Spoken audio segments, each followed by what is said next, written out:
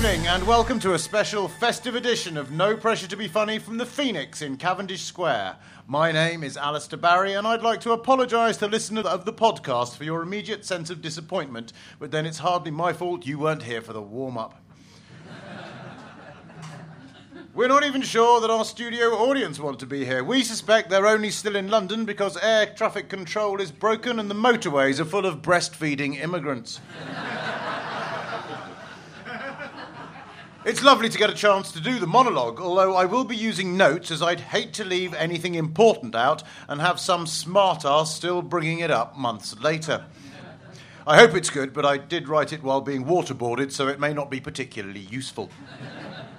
To be honest, I'm not sure if I'm fully on top of the news this week, as I spent most of last week getting married. Thank you. Thank you very much. It was a perfect day, but then I knew she was the girl for me after we went on holiday to South Africa a couple of years ago and we both came back.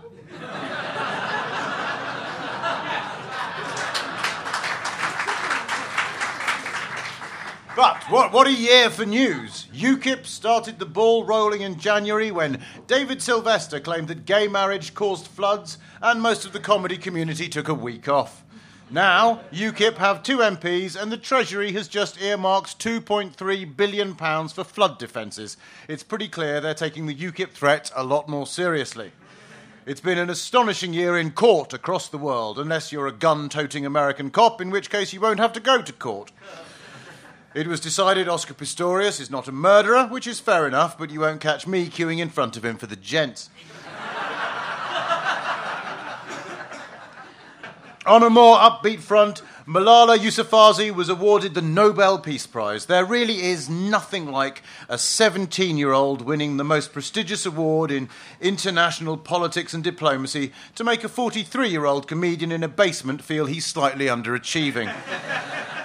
Also proves there's nothing comedians can't get bitter about. And finally, in festive news, as the BBC announces theme parks based on some of its most popular shows, we'd like to announce the creation of our very own Christmas theme park. It's a call centre full of James O'Brien soundalikes with me and Nick Revell dressed as elves. We've even got a name for it. It's going to be called No Pressure to be Fun, and it's still better than the Top Gear one. Thank you very much indeed.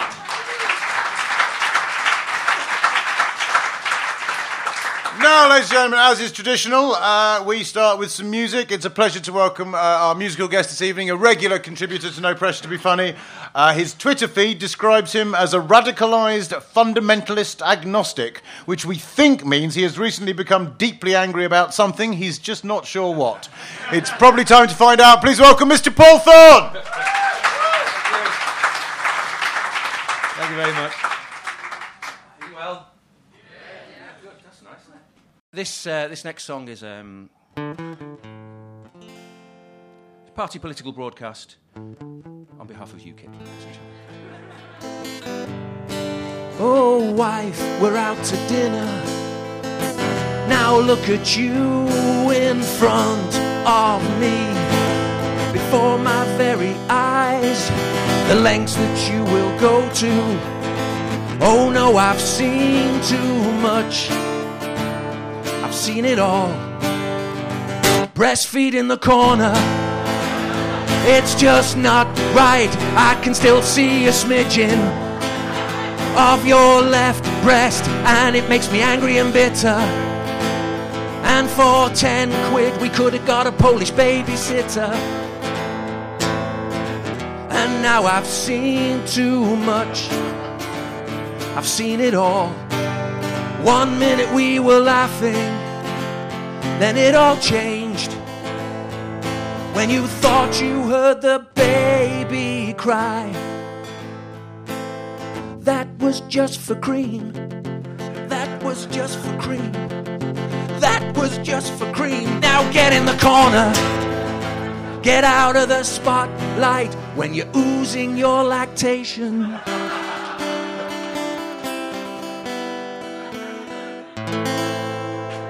That's all from me. I'll see you later. Cheers. Mr. Paul Thorne, ladies and gentlemen. Paul Thorne. You take nothing away from this evening, you'll take away the phrase oozing your lactation. And now, ladies and gentlemen, it's time to welcome No Pressure to Be Festive's Christmas panel. Would you please welcome Hal Cruttenden, Michael Deacon, Jojo Smith and Mr. James O'Brien.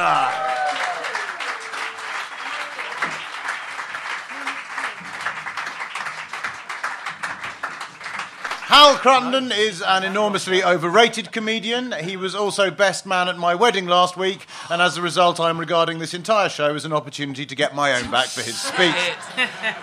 Michael Deacon is the political sketch writer for The Telegraph and also has a blue tick on Twitter, which means he is more successful than Hal Cruttenden. Jojo Smith is a former journalist and an enormously underrated comedian who should probably have been on Live at the Apollo twice, unlike certain other comedians I could mention. Our final panellist is Mr. James O'Brien, who needs no introduction, unless you're Nigel Farage, in which case the introduction should probably be something like, "Look out, Nigel, it appears this chap has done some research." Ladies and gentlemen, the panel.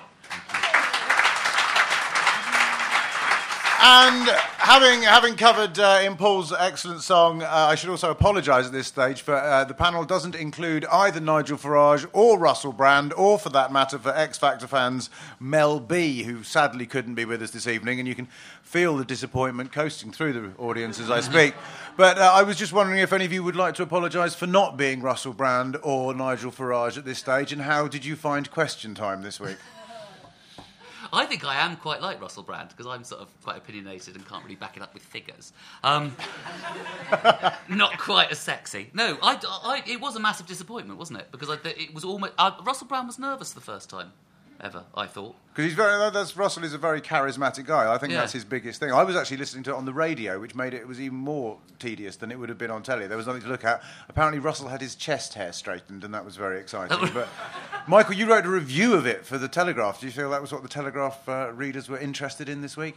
Chest hair, yeah, they're always interested in chest hair. I didn't cover that at all, which I think was a terrible dereliction of duty. But yeah. Brand didn't really say anything. Well, he started off with a couple of good lines about Farage, about him being a pound shop Enoch Powell and all the rest of it, and then he realised that Nigel Farage was not remotely fazed by this because Nigel Farage is actually quite used to being abused by people. And then he was just totally subdued for the rest of the show, which was quite disappointing because, as you say, you expect Brand to be quick on his feet and, tearing... There's always that complaint that... as a comedian, he wasn't that funny, and you think, well, it is question time, but you wonder if he's meant to be that. There was on your article, I read it, it's a wonderful article, and on the website, there's that phrase about reading things on the internet. It's like tightrope walking. The view's marvellous, but don't look down, and that's the idea for the comments section underneath. But someone did say under your article that if Farage is a pound shop Enoch Powell, then Russell Brand is a Primark Che Guevara, and I thought that... Yes! Well, actually, no. That's not bad. Even better than that... someone called him Che Guevara. Che Guevara. That's very nice. Well, because as someone who has interviewed Nigel Farage, and I think it's safe to say, Russell, without blowing smoke too far up your arse, you did rather get the better of him. How did you actually see it? There's a danger of that interview turning into the time Frank Bruno landed a punch on Mike Tyson. There will be a film of it. It's like Ross Nixon, isn't it? I like to O'Brien think, Farage. I like to think of my 42 years on this earth, I might have done something else of vague significance, but I'm struggling to think of anything at this point in time. I'll be honest with you. No, I'm very grateful. Oddly, and I mean this sincerely, I think there's similarities between the two characters. I didn't stay up to watch Question Time, but they both seem to be articulating an almost inarticulable position. I mean, they're polar opposite positions. One of them wants us all to be a little bit nastier and a little bit meaner and a little bit, I suppose, greedier without really being able to explain why, except shouting foreigners or similar. And the other wants us all to be, in a similarly loose way, a little bit nicer and a little bit more generous and a little bit richer without really having anything meaningful to say except shouting bankers occasionally. But yeah. I know who I'd rather have a pint with. Well, not Russell, because he's been teetotal for the last 8 years, but the point stands. That's fair enough. Did you see it, Jojo? I didn't watch it. No, I'm a girl, aren't I? I don't watch it. Oh, right. I watched it on Twitter, which is how I watch most TV now. I don't bother actually watching the programmes. I just see what the idiots on Twitter have to say. How did Twitter find it? Well, it's about like this. Yeah. 50-50. It was. I don't know. I mean, I was listening to it. It was slightly disappointing. I don't know. Has anyone read Russell's book, Revolution? Do you mean has anyone on the panel read Russell's book Revolution? Or, No, or do you mean actually, has I did anyone mean read did Russell from I beginning? do No, think but it's quite a leap in sort of political terms from My Bookie Wook yes, to My Bookie Wook 2 to Revolution. The new book is slightly less politically informed. Oh, is it? There is a point where Have he you suggests... read it, Michael? I've been trying to forget about this, and you're dragging me back into this awful period of my life when I had to look at the words on the page. There's one. I think that one of his arguments is that there should be no corporation that makes more profit in a year than the GDP of the smallest country of the world. And as Nick Cohen, the political economist, pointed out, that would be the island of Tuvalu in the Pacific, which has a GDP of $37 million, which would immediately require the abolition of all large companies and quite a lot of medium-sized companies. So basically anyone who makes any kind of machinery or cars or technology or anything would have to go immediately, and we're more or less back to... Yeah, but Dark Ages. You are ruining the poetry with facts. Then is that because I secretly quite like Russell Brand. I really do. About not because it might help my career, but also how because is it secret? How is liking Russell Brand going to help your career? Well, I just thought maybe one day, because he plays massive arenas and probably he doesn't pay his support that well, though, does he? Anyway, it doesn't matter. Now, that's what I've heard. And maybe he does now. Maybe I don't know. Anyway, Are you interested in writing? Are you interested in writing a book for him? Because I think he pays those people quite well. No, but I think he is very articulate. He is very bright. I just don't think these people. Great performers are often not great debaters. I think quite often. Have you seen any of his The Trues thing? Yes. I quite enjoy some of those, but they're really good. But it's that there are. I'm suddenly in my. This is awful. But in my mind, I don't think Hitler would have been a good debater. No. It's just people who can perform. Do you know what I mean? Yeah, I'm not saying Hitler. What a great performer. Shall I leave now? But I think actually, I think people who can do some. Who often that is true. That I think he fell apart under the thing of being. Do you know what it is? Well, it was being heckled, wasn't it? That's the thing. He's a stand-up comedian, and the last thing any comedian wants is somebody giving their opinion. Yeah, somebody else giving their opinion when you're on stage, and that's how it. That's the only thing. It's the only way he knows how to perform. That's why this particular evening can be such an awkward experience when comedians interrupt each other and offer up differing opinions. You can feel that you can cut the tension with a knife. I'll tell you what it is for Russell Brand. I think, to be dull, the graft is what is missing. It's all very well having these feelings, even if they're built on perfectly beautiful instincts and emotions, but you have to put the graft in. And people like Russell Brand don't want to, because they can turn up on a stage and be wonderful and improvise and riff off a bloke in the audience wearing a funny T-shirt. But if you really want to engage people politically, you have to be fairly convincing that you've thought about it more than they have, that you know more than they do, and that's why they should listen to you. And he hasn't quite got that yet. And I wonder. Russell's philosophy does seem to be a lot of, the bad things are bad, and good things are good. So Yeah. if they More were than like that. but I mean, the funny thing I think in terms of a comedian versus a politician, in terms of Farage. And I think this happens more and more. I speak as a stand-up comic, but we got a lot of comedians who are in the public eye, not necessarily known for... Russell's known as a comedian, yet you ask anyone to quote one of Russell's bits as a comic. I've worked with Russell, and I think he is an enormously charismatic person. I'm not even sure if he's that brilliant a comic, to be honest with you. He's just... You meet Russell, he's a lovely bloke, and he is this huge... charismatic kind of figure, but actually, as you say, whether he's done the reading is another matter. That's back to Farage then, as being hugely charismatic, well, this but is having no policy. But surely, but this is also why they are such men of the people, because most of the people haven't really done the reading. Yeah. So that's why they connect so well. It's true. That's why they. I mean, it's true. Fucking yes! You found your people. I got a round of applause. That's the first one. Cleverest thing I've ever said in my entire life. Is that what it is? Can you share your secrets? Yeah, no, that'd be great. You could lead a political party. What do we want? Less reading. When do we want it? After EastEnders. Could I just ask, this is a little straw poll amongst our audience. Has anyone here read the Russell Brand book? Excellent. Well, clearly that's the way to... But the point is, actually, if we're talking about political philosophies, it's been another interesting week for UKIP, and I mentioned it at the top of the show. As a comedian, UKIP... Well, we've had another few stories. Apparently... Neil Hamilton has withdrawn from he's not going to be I'm very sorry, he's not going to be comedians are gutted, I tell you. he really is the gift that keeps on taking, isn't he? But I mean, have you ever heard of the one question to which the answer is always no, is have you heard the latest UKIP scandal? Because every day this year, and I mean we've now had, James alluded to it I think a little earlier, we had the idea of the guy who was on, he called everyone in Chigwell peasants. Yes.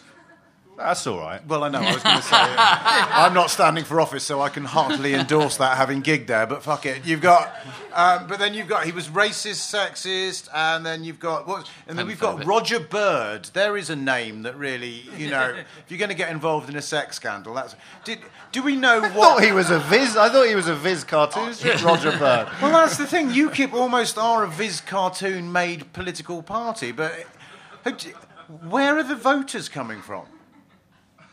Well, I think... Chigwell. Chigwell, they're all in Chigwell. What you've got to bear in mind is that actual humans who are out there somewhere, we don't know about them because we're the metropolitan liberal elite, right? So we don't know about ordinary people. But polling shows, there was a poll earlier this year that showed that 49% of people in this country think that immigration should be reduced and 20% think it should stop altogether. So that's nearly 7 out of 10 people in this country think either less immigration or none.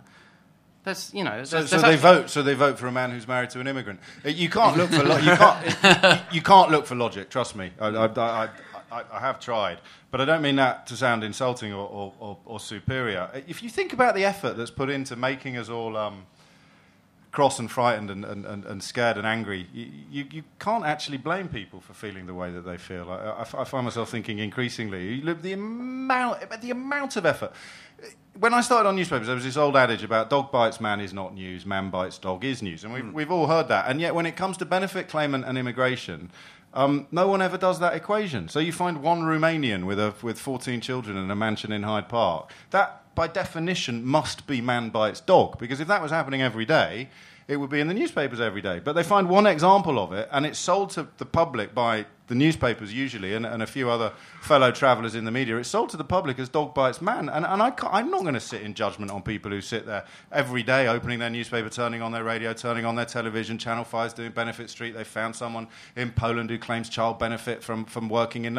And people are under the impression that these are huge and epic problems. They're simply not. But the effort that's been put into proving that is minimal, and there's nothing, there's no voice that... And that probably is what someone... And also, with Farage, if someone came up to him and said, I'm very worried that 39 million Romanian and Bulgarians are going to move here tomorrow, and I speak to these people at work, and they are worried, and you say to them, surely if you're a nice person, if you care, if you want to represent them properly, you put an arm around their shoulder and you say, look, there is no prospect whatsoever of 39 million people moving here tomorrow. It's a logical reality in the sense that if we don't sterilise every woman of childbearing age in this country by Christmas, then this time next year the population could hit the 200 million mark. Or there is absolutely nothing to stop every single person in this country moving to Norwich tomorrow. There are no laws in place. No, there's nothing there. Have you been to Norwich? No, they just... I think you'll find, Alistair, the A11 is now dual carriageway all the way to Norfolk. So there is literally nothing to stop every human being in Britain moving to Norwich tomorrow. Well, no, but he doesn't soothe them or calm them or comfort them. He goes, I know, it's awful, isn't it? And they go away angrier. And frankly, I don't blame them anymore. I don't blame people for how they feel, but at the same time, when Farage was consistently asking Russell Brand, do you think this country is full?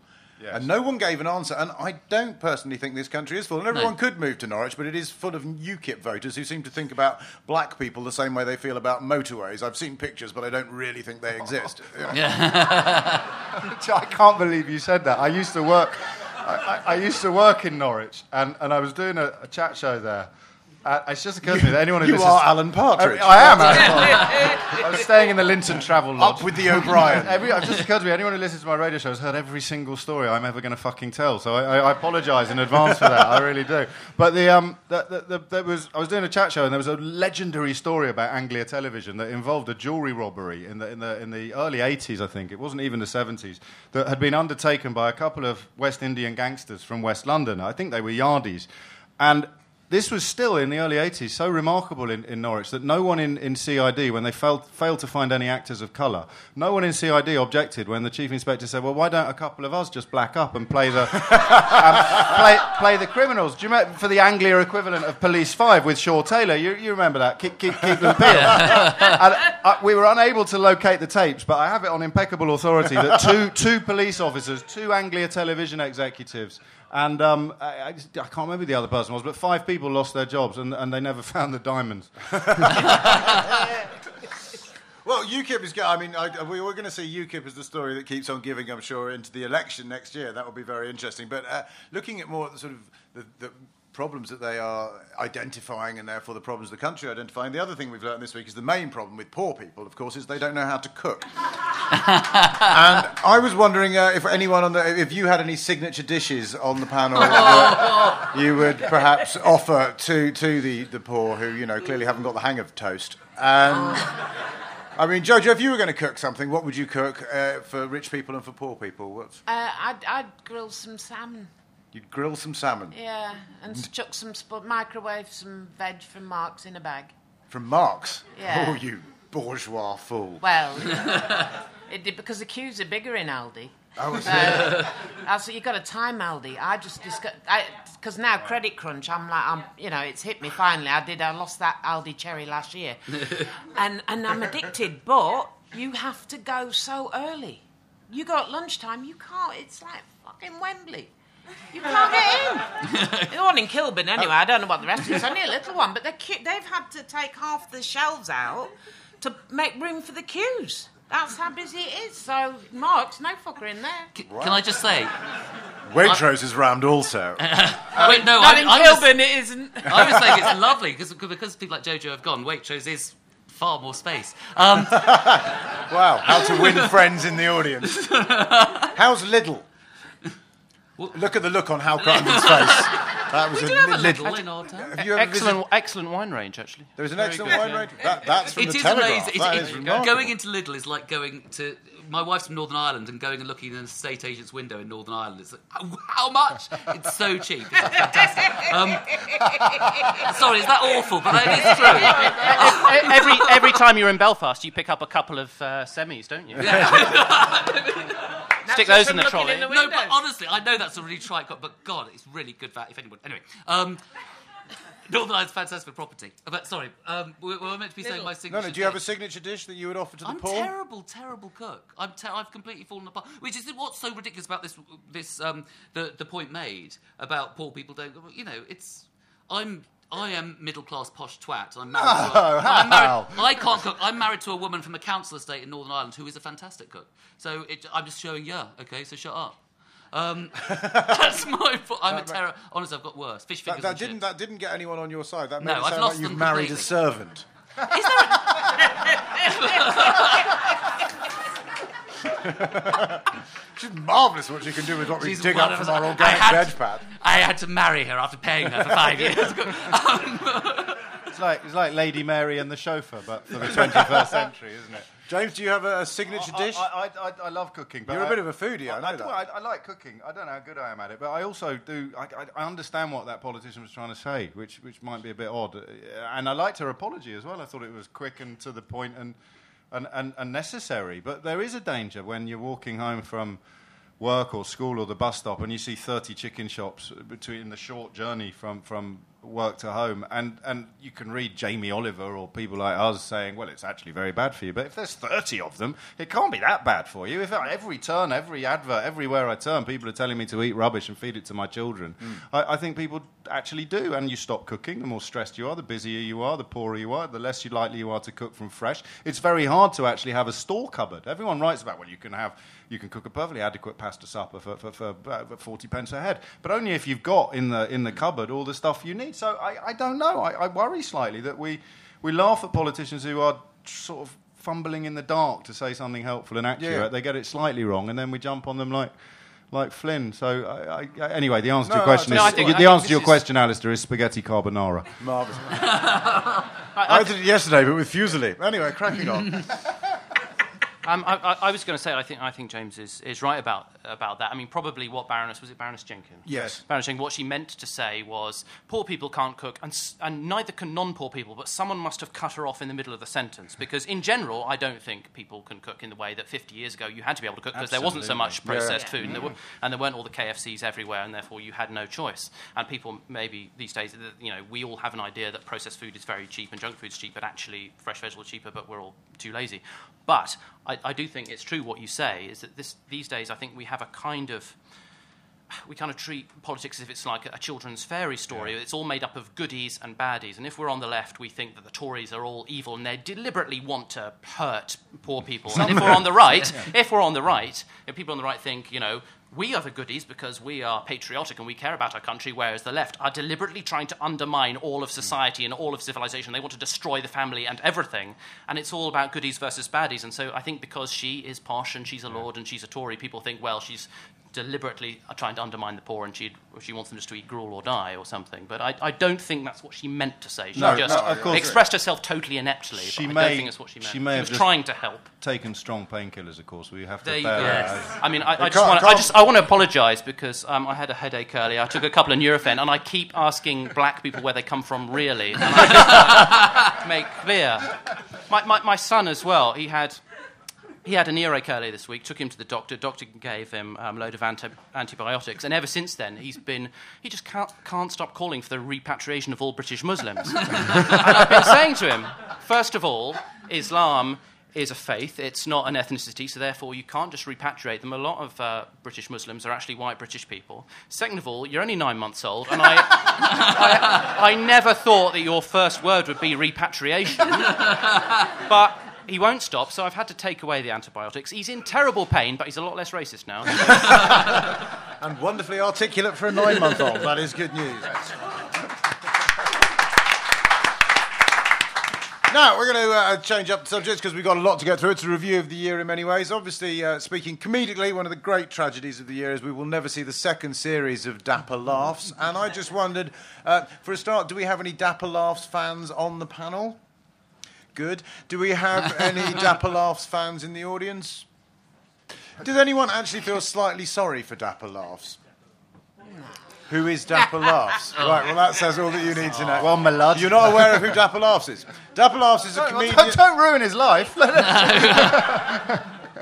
Dapper Laughs, alleged comedian who had a... So basically, this question is more to do with sexism. And also, we were talking about subjects we wanted to talk about before. And Jojo, you were talking about the rise of feminism again this year, and you being slightly surprised by it. I know it's not quite a connected subject, but... Well, the feminism, this year, and a bit last year as well, I guess. But because I thought that was all done and dusted. I'm 53, so I'm like... not the first wave of the bra burners. I came just after them, and I thought that we can more or less have equality. Right. And then what's happened, certainly in comedy, is a lot of the younger female comedians have started coming. Oh, it's all so unfair. It's all somebody asked me to get my tits out. It's all so unfair. When Jo Brand, I've had that a lot. But you have got nice tits. Hairy. But when Jo Brand started on the circuit, people used to throw tables at her. Mm. So, to be honest, if somebody's saying get your tits out, that's not the worst thing that can happen in the world. No, fair enough. And I find it it's just a bit tragic, really, that women... not just women, female comedians, but that's the bit that I've noticed. It's almost like they're making victims of themselves. And they're like, it was, this man looked at me terrible. Oh, this promoter said he'd drive me to the station and he dropped me across the road. And I'm so weak and vulnerable. Fuck off. There are women in the world who can't get on a bus without getting raped. That is inequality. Within the comedy circuit, we've got it really good. But do you think that looking at beyond the comedy circuit and actually on the wider plane, that there is a problem with feminism in society at the moment? Or do you think the equality has arrived? No, not in the West. I mean, not compared to in the world as a whole.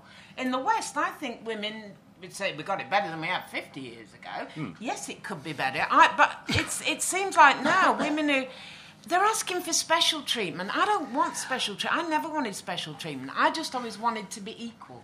Right. When I started on the comedy circuit, there used to be a thing where, there's this whole thing when you're planning a bill that the middle spot is the nice spot because the audience, first act takes the bullets, they warm the audience up, the last act, by then the audience could be pissed. So you go in the middle and it's the easy spot. And when I started, they used to always put women in that spot. Because, frail little women. And they used to call it a cunt sandwich. That, promoters, because it was the girl in the middle. It was a cunt sandwich. Now, it's, now they say the girly spot, but they'll put a boy in there. So to me, we've made progress. At least we're not all being called cunts. But it is progress, but it's not equality.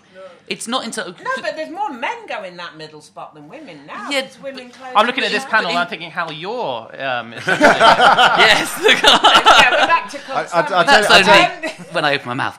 No, but that... If you look... I had an interesting thing that I looked up. I started looking on YouTube at any clips of female comedians compared to male comedians. Yeah. And the amount of female... You look up any female comedian on YouTube and there will almost definitely be a comment about the way she looks on that first page. Women are judged so much more than men about the way they look. You look up any male comedian and there'll be... I have... On YouTube, and I've got a lot more clips than Al. But I have a lot. I was really upset because someone once. This is a real truth. I tell this story that someone once put a thing going. I had all these nice comments, Al, and I had a horrible comment. Somebody going, "Is this funny?" And someone wrote underneath, "Yeah, it is funny actually. What, are you too cool to laugh at the old fat man?" It was a fan.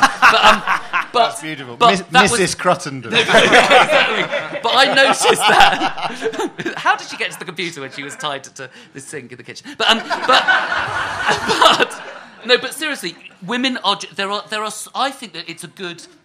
I mean, I'm doing from a slightly selfish point of view because I reckon I've become more of a feminist because I've got daughters, and I am thinking, are they going to have to live through? And it is incredibly selfish that you become more of a feminist world they're going into. But that judgment rarely comes from men. That judgment, those comments come from other women. Some of the most negative things I've ever had said about me have been said by other women. Well, yeah, but that's almost people who are still part of that culture. They were, Well, perhaps, but I don't know.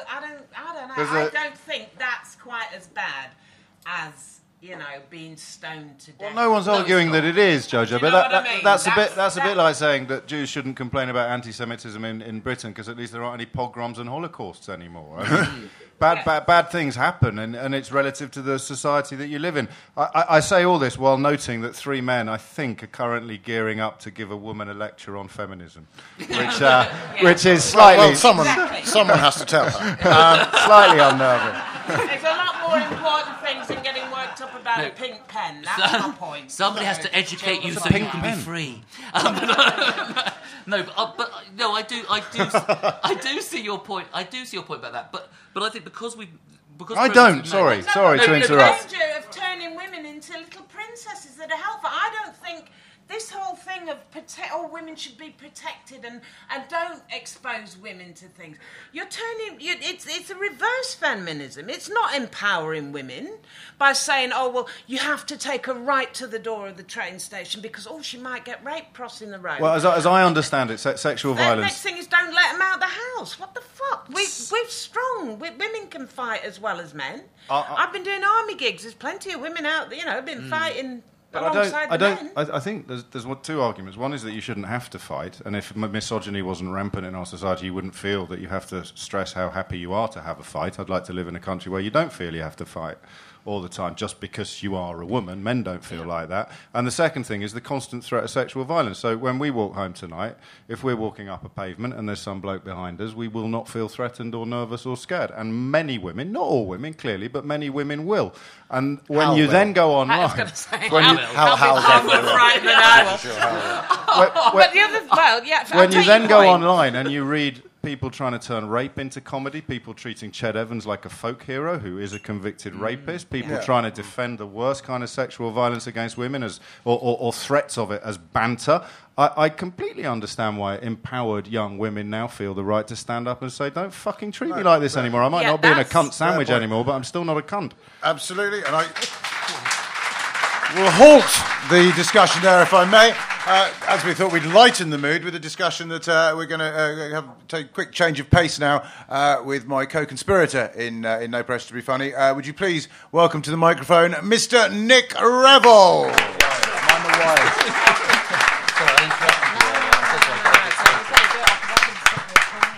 So, it's Christmas. The other night I was at home and I'm on the iPad looking through, trying to find Christmas cards to send. And one of my favourite paintings is a painting in the National Gallery. It's a 15th century Flemish painting of the Nativity, and it's a beautiful little picture. It's only about a foot square. I think it's painted on wood, and I was just hoping they had a card of it, because it's so beautiful.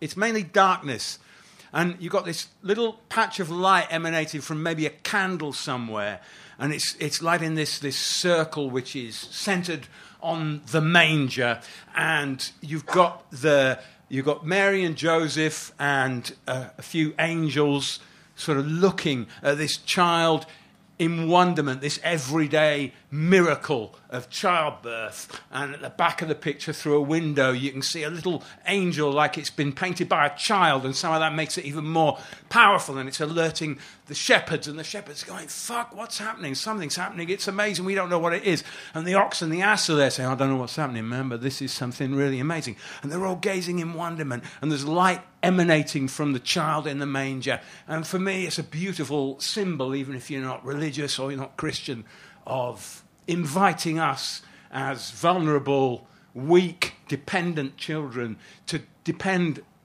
on other people more powerful than us for survival. It invites compassion. It invites mutual dependence. It's a beautiful, beautiful picture. It sort of tells you that there is hope for a better, more compassionate world out there. And I must admit, I had been eating a plate of mushrooms acquired from the gardens of Buckingham Palace. And at the same time as I was looking at this picture on the iPad, I was also reading a copy of the Evening Standard, because I've acquired ADHD from living in the modern world. And although I prefer to call it multitasking, to pretend that I'm in touch with my feminine side. And I see this story in the Standard about a nightclub in Chelsea somewhere, run by some rich friend of one of the young royals, where the minimum spend on your table is £1,500, which gives you a bottle of champagne, a whole bottle of champagne for £1,500. And my first thought, that is fucking repulsive, that anyone has that amount of money to spend on a night out. But I think, hang on a minute, we all spend money on luxuries that people less well off than us would consider an extravagance, and I'm sure many of us tonight will be spending more than 12 quid on a round of drinks when we could be giving it to shelter, to give somebody a bed for a night, or to help for heroes, or whatever you feel is important. So it's impossible, really, to draw a line and say, that's acceptable, that's out of order. And then I thought, £1,500 minimum spend? No line. There is a fucking line. Where that line is, I don't know exactly, but going on the lash once in a while is on one side of it, and spending £1,500 on a bottle of champagne is definitely on the fucking other. We're living in a world with food banks, 0-hours contracts, public services being trashed, and these rich people who haven't even fucking worked for a living are spending £1,500 on a minimum spend on a nightclub bottle of champagne. And I was thinking, come on, Nick, calm down. Just lose your anger. It's the season of goodwill. Look at the painting again. Think about compassion, goodwill to all men. Wouldn't it be nice in this season of goodwill to be able to go to that nightclub, just slip in with a briefcase full of Semtex, slip it under the table, set the timer, get a taxi home, put a bottle of champagne in an ice bucket from your local offie, 35 quid, and pop the cork when the carnage comes on the news. And of course that's wrong. That is really, really wrong. What I should be thinking, if only there was some kind of high-tech suicide vest that enabled you to be there and set off the explosion and actually see the look on the faces of those arrogant, young, rich parasite scum as they heard the bang and realised that their inherited wealth and their gilded lives and their expensive education was not going to prevent their expensively coiffured heads get blown right off their shoulders in 8-second flat. No skiing for you this winter, Lavinia. And all I would ask in return was to survive long enough to be able to tweet it out. With a Vine clip, obviously. OMG! YOLO, motherfuckers! BMAO. Blow my ass off. Hashtag fucking worth it. And that is wrong. That is disgusting for me to express that kind of violence out loud. Even with poetic license, that is wrong, you know? Even though I would argue that these super rich, with all the wealth and power that they have and that they're accruing more of, are just as much a threat and a destruction to our society as Islamic terrorists are or CIA torturers are. And I've been reading a lot about that Senate torture report this week on CIA torture. Both sides of the argument trying to work out how much of it is valid, how much of it is partisan. Couldn't really decide. I've been reading a lot of stuff, and then Dick Cheney went on Fox News and said it was a pile of crap. No further research needed. I know what side of the line I'm on. The CIA definitely used torture. It's vile. It's wrong to commit violence on another person. It doesn't work, and indeed it's counterproductive. But most of all, violence is plain wrong. So I'm just so relieved that the British intelligence services were not involved in that torture in any way. And we know that they weren't, ladies and gentlemen, because they asked the Americans to cross out any references to them in the document. And if you cross it out, it didn't happen. We all know that. Ah, Mr. Bond. Oh, good morning, Q. Oh, sorry, I can't do Daniel Craig. What amazing high-tech gadgets do you have for me today? This, Mr. Bond, it's called Tipp-Ex. Tipp-Ex. Yes, but no ordinary Tipp-Ex. When you remove the words MI6 from a document with this Tipp-Ex, it automatically makes the British people believe that MI6 were not involved in the scandal. What scandal? You see, it's working already. I just want to stress that I really feel ashamed having those violent fantasies that I talked about in my imagination. You know, even if I hope it's clear, I hope it is, then I'm only using them for comic or polemical effect. I mean, once you start feeling that it's right to contemplate violence against another human being, you're opening the door for anybody to do it based on what their beliefs are. Let alone the idea of causing suffering to another human being is utterly wrong. So when I got uptight and angry, as I say, I turn again, I contemplate the beautiful little picture that speaks so eloquently of human tenderness and hope in the darkness. And I chant the mantra, goodwill to mankind, goodwill to mankind, goodwill to all mankind. And then another thought came into my mind. What if you knew that Dick Cheney was in that nightclub?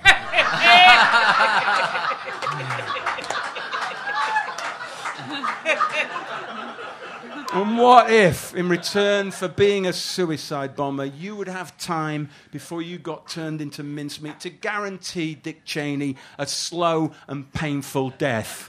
What if you could take all the billions he earned from Halliburton's involvement in Iraq, keep a couple of $1 million back to buy enough champagne to waterboard him with, turn the rest of it into paper money, pulp it and pump it up his arse till he finally begged for mercy and broke down in a paroxysm of unrestrained guilt and contrition and signed a public confession which unequivocally implicated George Bush, Tony Blair, Jack Straw and everybody else involved.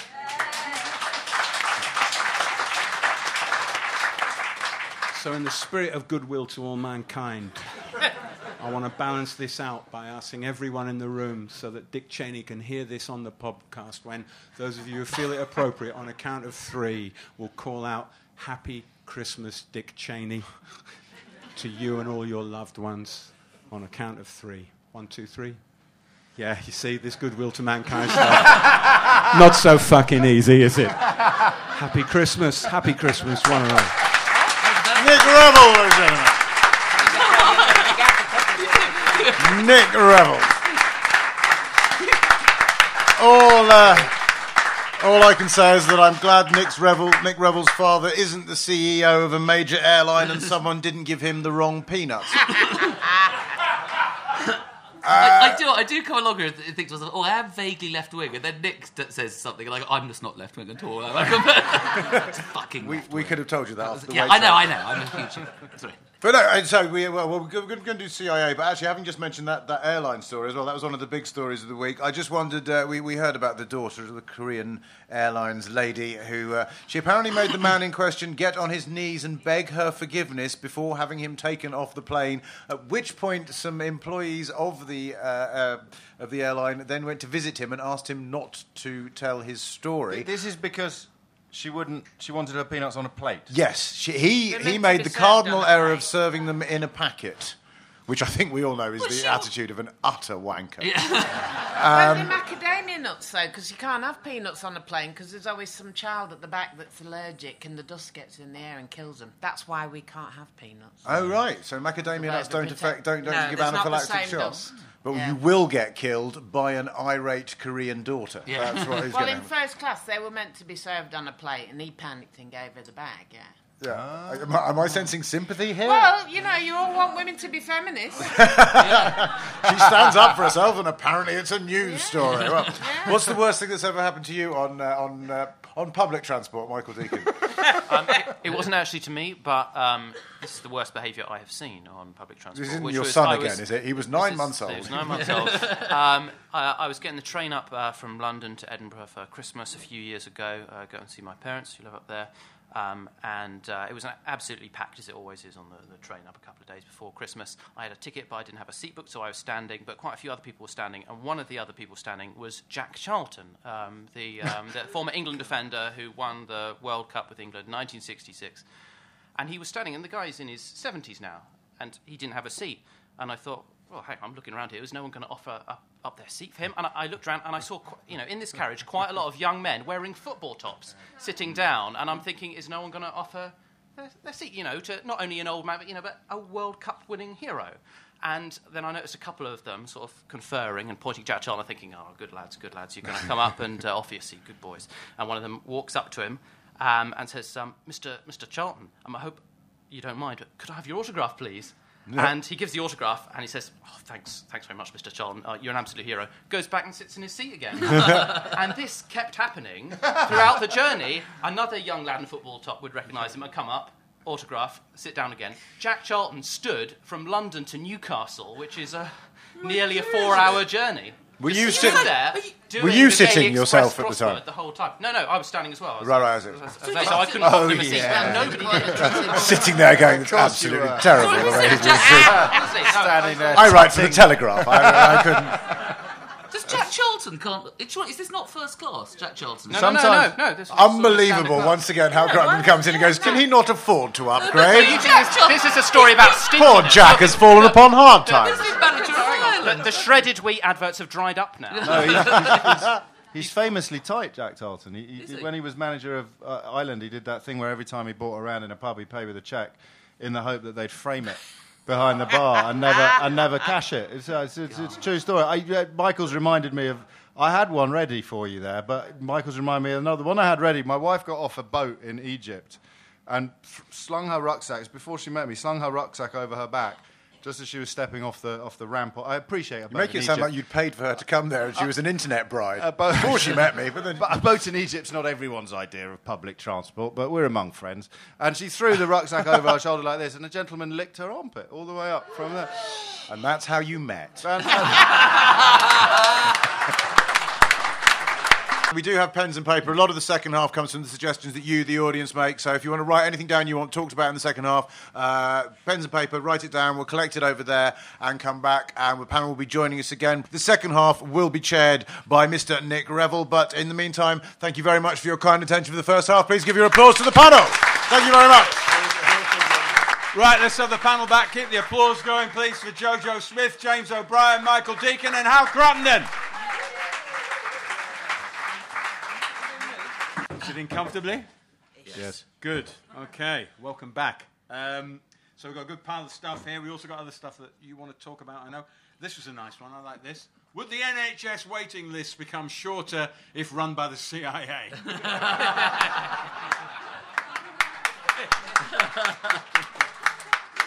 think we know the answer to that one.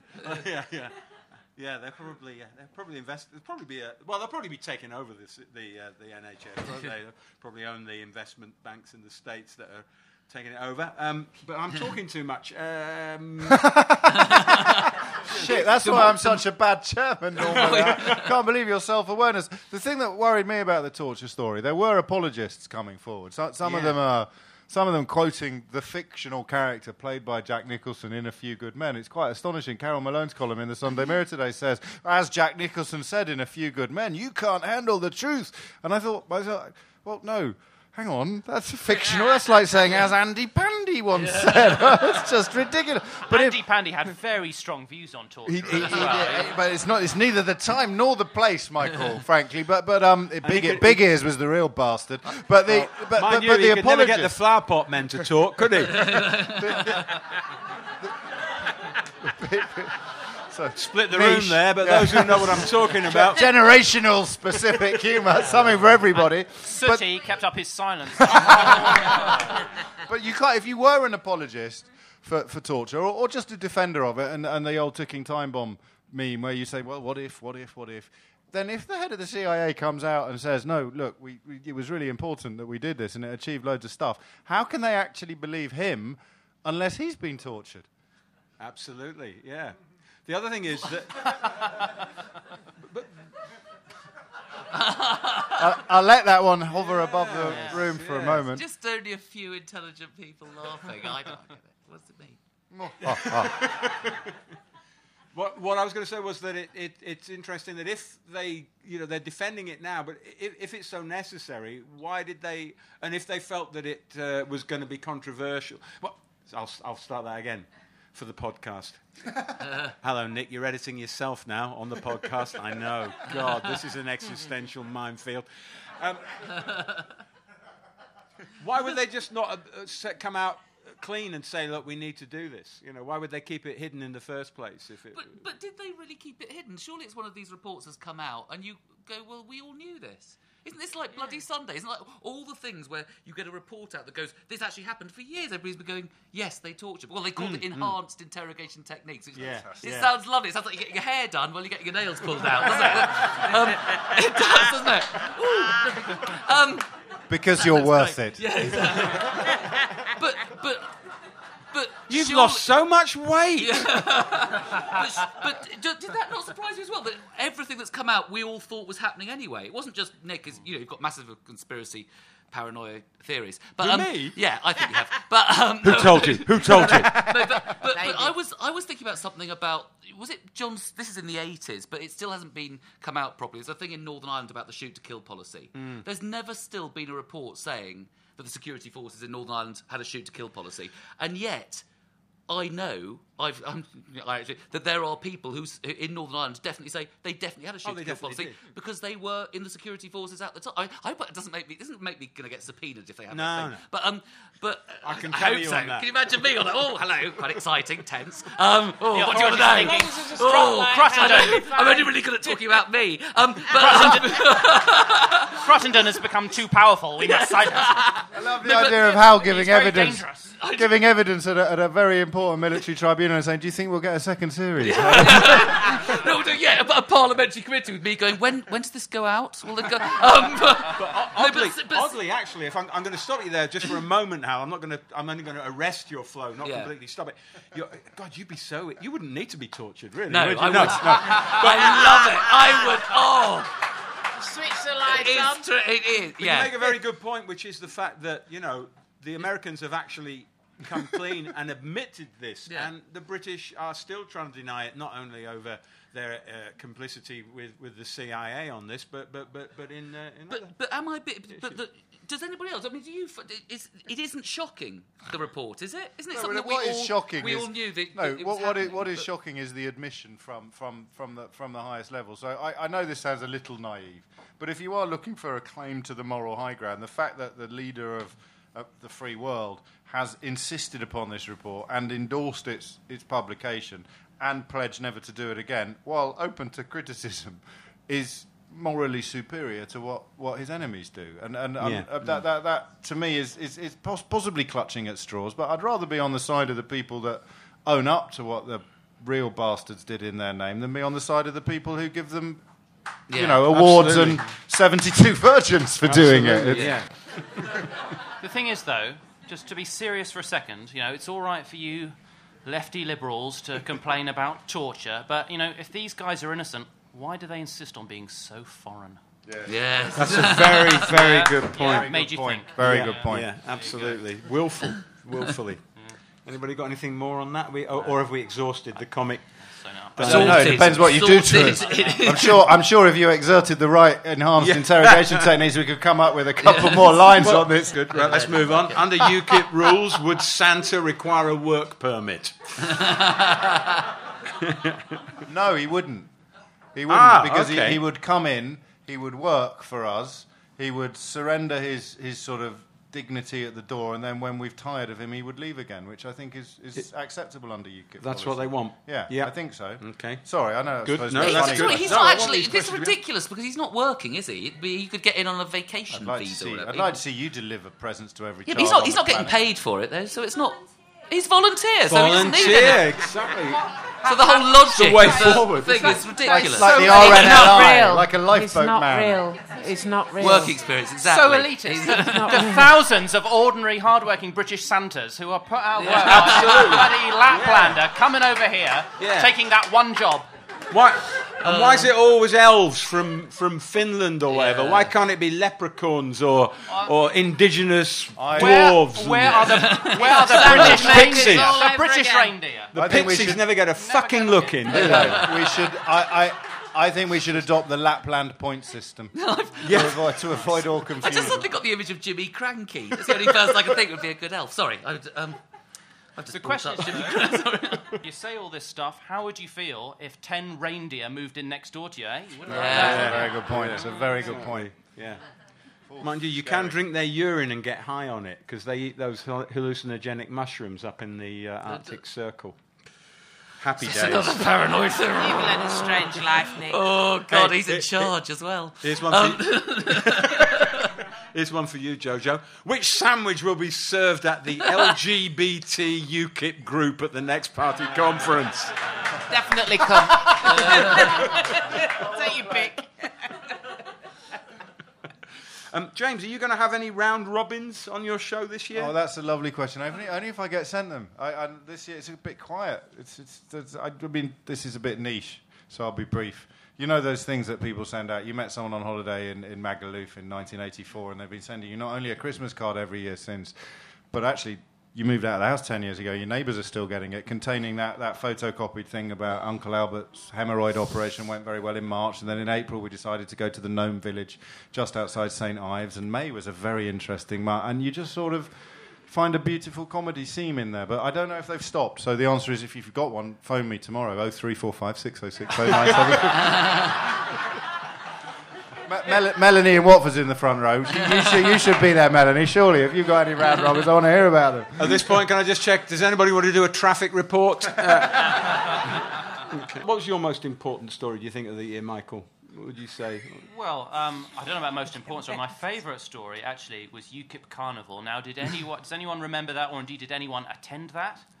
Because UKIP Carnival, right, it was in the run-up to the European elections in May, and UKIP decided, I don't know where they got this idea from, but they got this impression that people think they're a bit racist. I don't know why. But they decided, we've got to combat this, and they obviously had some kind of meeting, and they thought, what can we do to show that we don't hate the foreigners?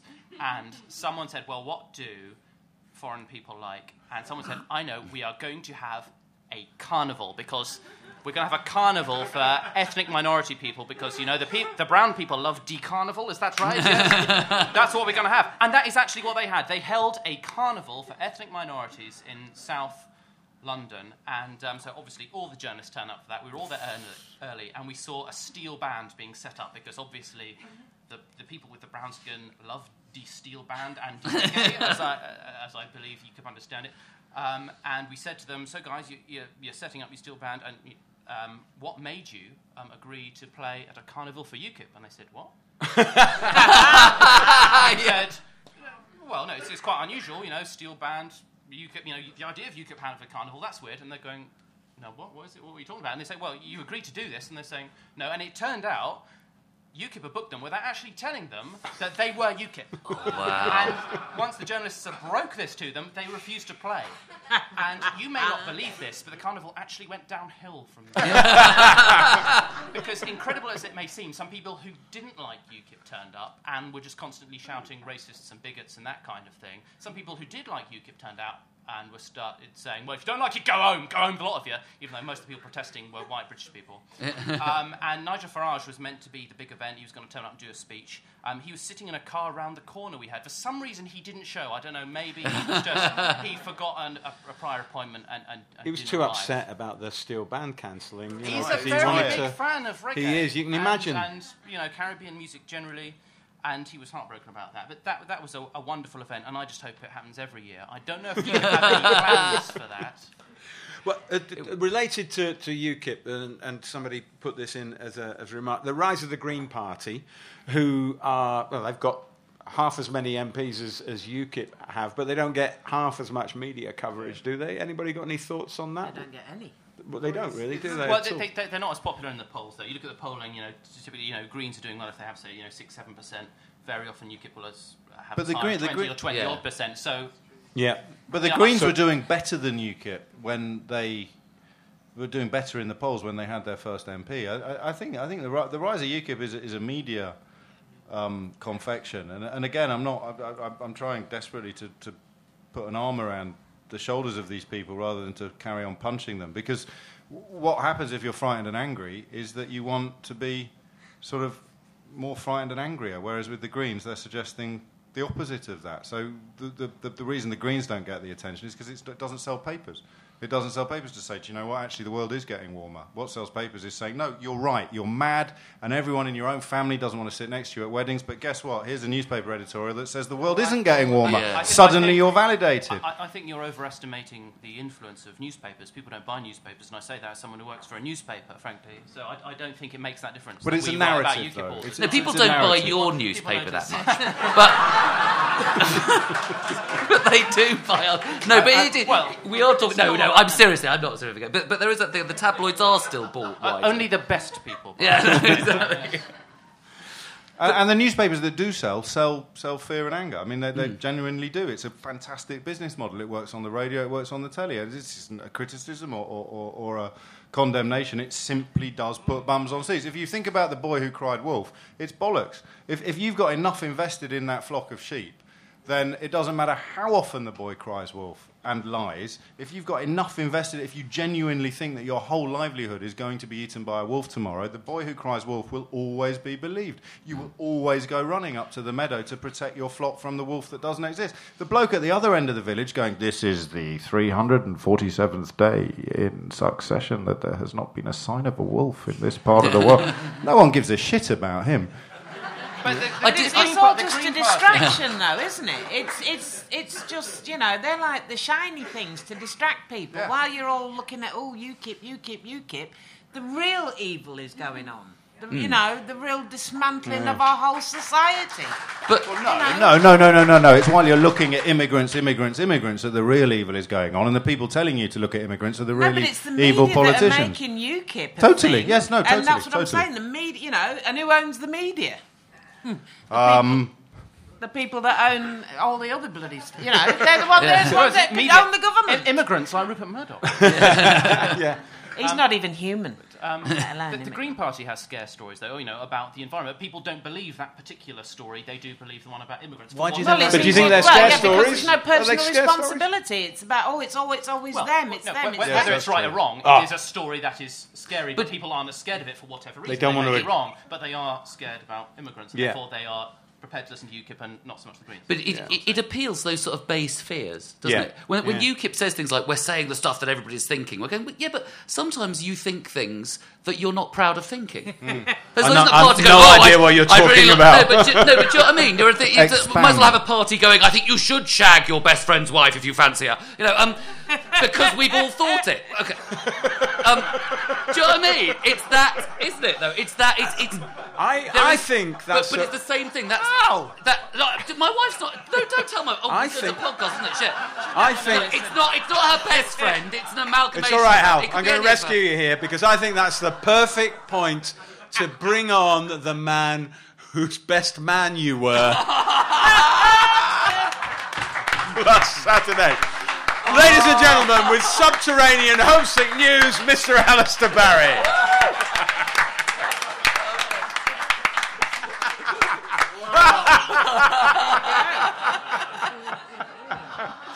I didn't even waterboard him, Alistair. You don't need to with Hal, frankly. Nature gave him his own cocaine. Which means that sometimes he's off doing other things when I'm talking to Dawn, his wife. But let's crack on. Oh, what? They actually took that seriously. Yeah. Oh, is it happening? Yes, it is. Ladies and gentlemen, many of the regulars will know how this works. This is Subterranean Homesick News. You'll know how it works. I hold up cards with words written on them whilst sniding over the top. However, I'm afraid I totally ran out of time this week. I did this in a hurry for a change. I had my family round for Christmas lunch, as I'm going to be away for actual Christmas, which is part of an ongoing plan I have to enjoy the festive season. Anyway, here is a summary of the year's news events that didn't take me too long to do. First up, Malaysian Airlines released Flight 370's last known whereabouts. Number 2, British Air Traffic Control releases every flight's last known whereabouts yesterday. Number 3, Tian Tian, the Edinburgh Panda's pregnancy test. Number 4, Oscar Pistorius' conscience, allegedly. Number 5, UKIP's favourite colour.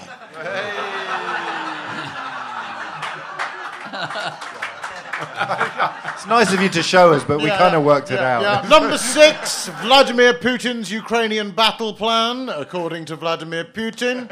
Number 7, the colour of the grass in Qatar. Number 8, what Talisa can get bags of for you, according to the fake sheikh. And what the fake sheikh got instead. Every picture of Prince George up until yesterday. And finally, all our best wishes for a very merry white Christmas. Thank you. Well done. Alistair Barry. The Scottish referendum, that was a really big event this year. Do you think it's settled down and there's been a line drawn under it, Mr. Deacon? No, and I hope not. I hope we could... as a journalist, I wish we could have a Scottish referendum every year. It was absolutely amazing up there. I was there I was in Scotland for the last 2 weeks of the campaign, and it was unlike anything else that I've ever known in politics, because, one thing, people cared. You had the biggest turnout of any vote in British history, and a colleague of mine was doing vox pops in the street, and he says, normally you do vox pops, people do not want to talk to you, they're hurrying on their way, and they just don't. He said people were queuing up to talk to me. They're saying, you're a journalist? Right, here's my view on this, because... And, it was just extraordinary. I went to this rally... because you know how when this one poll came out 2 weeks before polling day suggesting yes might actually be ahead unthinkably, and everyone in Westminster went mad, and they all came up, they rushed up. 100 Labour MPs came up on the train one morning to do a rally in Buchanan Street in Glasgow, and they were greeted off the train by this mad yes-supporting Scotsman with his ginger beard and his ginger hair on a rickshaw, blasting out the Darth Vader music from Star Wars, shouting, "People of Glasgow, your imperial masters are here, bow down to your imperial masters. They come all this way, don't worry, they'll put it on their expenses." The whole time. Just the same lines, again and again, for about 10 minutes while they were walking slowly through Glasgow from the station to Buchanan Street. And then we had this, all the way there, he didn't tire of it, people in the street just shouting at them, realising who they were. "You're a disgrace, fuck off back to London." And then they all line up together, all 100 of them, with, no activists. And all of these yes activists have heard about it as well, and so they've turned up as well. And they just start chanting at each other, both sides. And I was standing between these two factions, and it was like being at Ibrox or Parkhead or something at an Old Firm match. And you just could not hear yourself. It was amazing. This does not happen at a by-election. No. And Ed Miliband turns up to resounding boos. He's got a microphone, he's got a PA system. He starts a speech, and he has to give up because the chanting is so loud, no one can hear him, he can't hear himself, and he just stands there doing his enormous, glassy, scared smile like this for minutes, because there's just no point talking anymore, and he just gives up and he walks away. And this relentless abuse, it was absolutely extraordinary. When you... sorry, Hal. No, I would just say that I, as a complete non-Scot, I was in Scotland about 4 times this year or something, but I found it. No, I'm just saying I was there. I'm trying to say I had experience of the place. What the fuck? Are you not taking me seriously? I'm not saying I'm Scot. No, I'm saying I was in the country this year. That's really good of you. They still talk of it on Prince's Street. I'm just saying, it'll be the Queen in August, but when us Mr. Crattenden coming up from London. 14 it's the Crattenden Express, Maggie. You stand here and you can wave to the Grand Man for the Westminster. Do you get walk-offs on the show? No, the reason I was saying that was that Michael was talking about he'd been up there for it, so I was up there, and I found, because I'm not promoting this because it's over now, but I was doing a tour this year, I did lots of gigs in England, lots of gigs in Scotland, and I found English crowds were not very engaged about the Scottish referendum. And I found that weird, because I found it the most emotional thing about this year, apart from all the great things in my personal life, but all the most emotional thing. I got so wound up about the Scottish referendum, because I absolutely see the political reasons for most Scottish comics, most Scottish people I knew, Scottish friends, believed in independence. Glad the result came through, but 3 months later, weirdly, looking at the political landscape in Britain, I kind of think I can see why the Scots wanted independence. Firstly, I don't. Most of, as Hal was saying, a lot of comics and the people we know were passionately in favour of independence.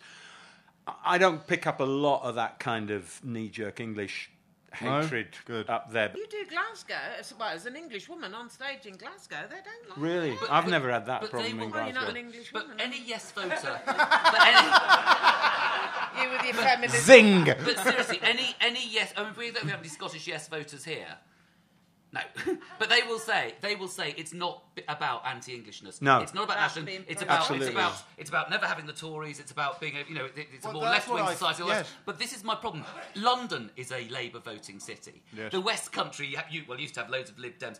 Loads of parts of the country don't feel that they have a democratic deficit, that they aren't representing the rest of the country. What annoyed me was all these Scottish yes voters who say, it's not about that, it's not about being different. But actually, to me... And this is, I don't know, what got me is I do feel British, and I did feel like we would be losing parts of our identity. That's what I was trying to say.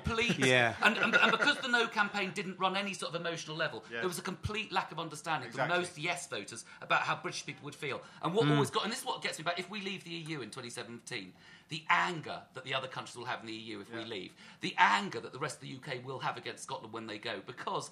In the end, there's loads of people that feel like them. There's loads of people that do feel we're run too much from Westminster. There are loads of people that have that, and we don't have the option to leave. So because, and I think the UK doesn't work. It will fall apart. England is one big country, so so it got on my nerves that I sort of supported them, but I hated the lack of understanding that some of us are quite emotional about the whole British break of Britain. But I think it's also. I think there is a big. Seems to me that the socialist tradition in Scotland is stronger. Still here in Scotland than it is here, and maybe it's part of that idealism. But I wanted to ask Michael, when you were doing your Vox Pops, what kind of feeling did you get before all the Westminster establishment came up to really try and swing it to a no vote? Did you get a feeling of which way it was going to go? No, I didn't. But I was slightly worried about it because you probably can't tell this from my accent, but I was actually born in Scotland and grew up in Scotland. It's not the broadest Scottish accent, I realise that. But I was very worried. Edinburgh, but I was. It's practically the home counties. It's just a wormhole to the home counties. That, but yeah. So therefore, particularly when there was that poll suggesting yes, that false poll suggesting yes, might actually be false. Why did you say it was false? No, sorry, I shouldn't say false, but I mean it was an outlier. Okay, I mean it was the only one that suggested it. All the others said it would be a no, but that one poll made everyone treating him like a caller there. That was very rude of me. There you go. What do you think is going to happen? You see, people. What gets me, and the problem with the UK is, I think there are cultures that is anti-English in all the smaller nations of the UK. That is all. That's part of what. No, but there's a culture of anti the big country. We all do it. We go anti-America because that's a big country. Everybody around China has a go at China. So that's why we don't really work as a country, because they've got one big one that everybody can go the fucking English, do this for that, and they've got a point. They've got a point on certain issues, because big countries will always shit on little countries. But I don't think it's as true now. And it annoyed. I had Scottish friends going, "Oh, the English, they're terrible imperialists." But fuck it. The Scots went all over the world with us and ran the Caribbean. Well, they did, yeah, true. But at the same time, you look at the amount of you look at the amount of non-Tory seats in Scotland and the way that they legitimately feel that they're having a government imposed on them that they didn't vote for. You can see that. But you have the same thing in the north. You have the same things in inner London. Doesn't make it right, though, does it? No. But they've got the option to leave, and I was sort of bitter about it. I sort of felt. You're frightened that they were going to leave us. I think they probably will be very successful. I think they will go. I think it'll be 2030. But where does it end, though? I mean, I understand what you're saying. I live in Westminster. I want freedom. Frankly, I think that the moment the oil runs out, Westminster will let them have another vote, and there won't even be a no option on the ballot paper. Frankly, do you know? Quite a good illustration of the news not being the important stuff is that in some ways the oil has run out. If the prices stay, because OPEC's are busted flush this week, and if it stays where it is now, the price per barrel, it's actually going to cost more to take a barrel of oil out of the North Sea than it is to leave it there. So they're buggered, and they'll come crying back to Westminster asking for our help and bounty. But don't you think the UK as a whole is finished? No, Hal, because once you start going down that road, you're left only with yourself. So at some point you will say, well, why the hell do I have to be in charge? Or why do I have to approve of a policy that helps them and not me? Why do I have to approve of a policy that helps the Scots and not the English? Why do I have to approve of a policy that helps people in Cornwall and not people in London? Why do I have to approve of a policy that helps people in Basingstoke but not people in Berkhamsted? And all you're left with is Cruttendon. Yeah, but I don't mind that. Sorry, Cruttendon Shire. Population 1. But it would be a very entertaining place to visit. We are on 9:30 now. I'm really frustrated because there's a load more I'd love to get through, but I think we do need to wrap it up, or else we've got the bar, which is going to be open, I think, until midnight, I believe, so we can stay and maybe have an informal continuation of what I think has been a really good show. I want to thank you all for coming. I apologise to those of you whose comments didn't get through, but I'm going to keep hold of some of these, and we do need to discuss them in the future, like TTIP and so on, and blah, blah, blah. But for now, we need to wrap it up. We are back on the 25th of January, Burns Night. In fact, the last Sunday in January, and we got. I want to tell you who's on the panel there. We got Bob Mills, we got Tiffany Stevenson, we got Helen Lewis, who's the deputy editor of the New Statesman, and we got Rich Pepiat, who was one rogue reporter who has been on the show before. I don't know if you've seen his film, and Ben Norris, comic, is doing the music. So that's the show in January. I really want to thank the panel. Jojo Smith, Hal Cruttendon, Michael Deacon, and our newcomer, Mr. James O'Brien. I also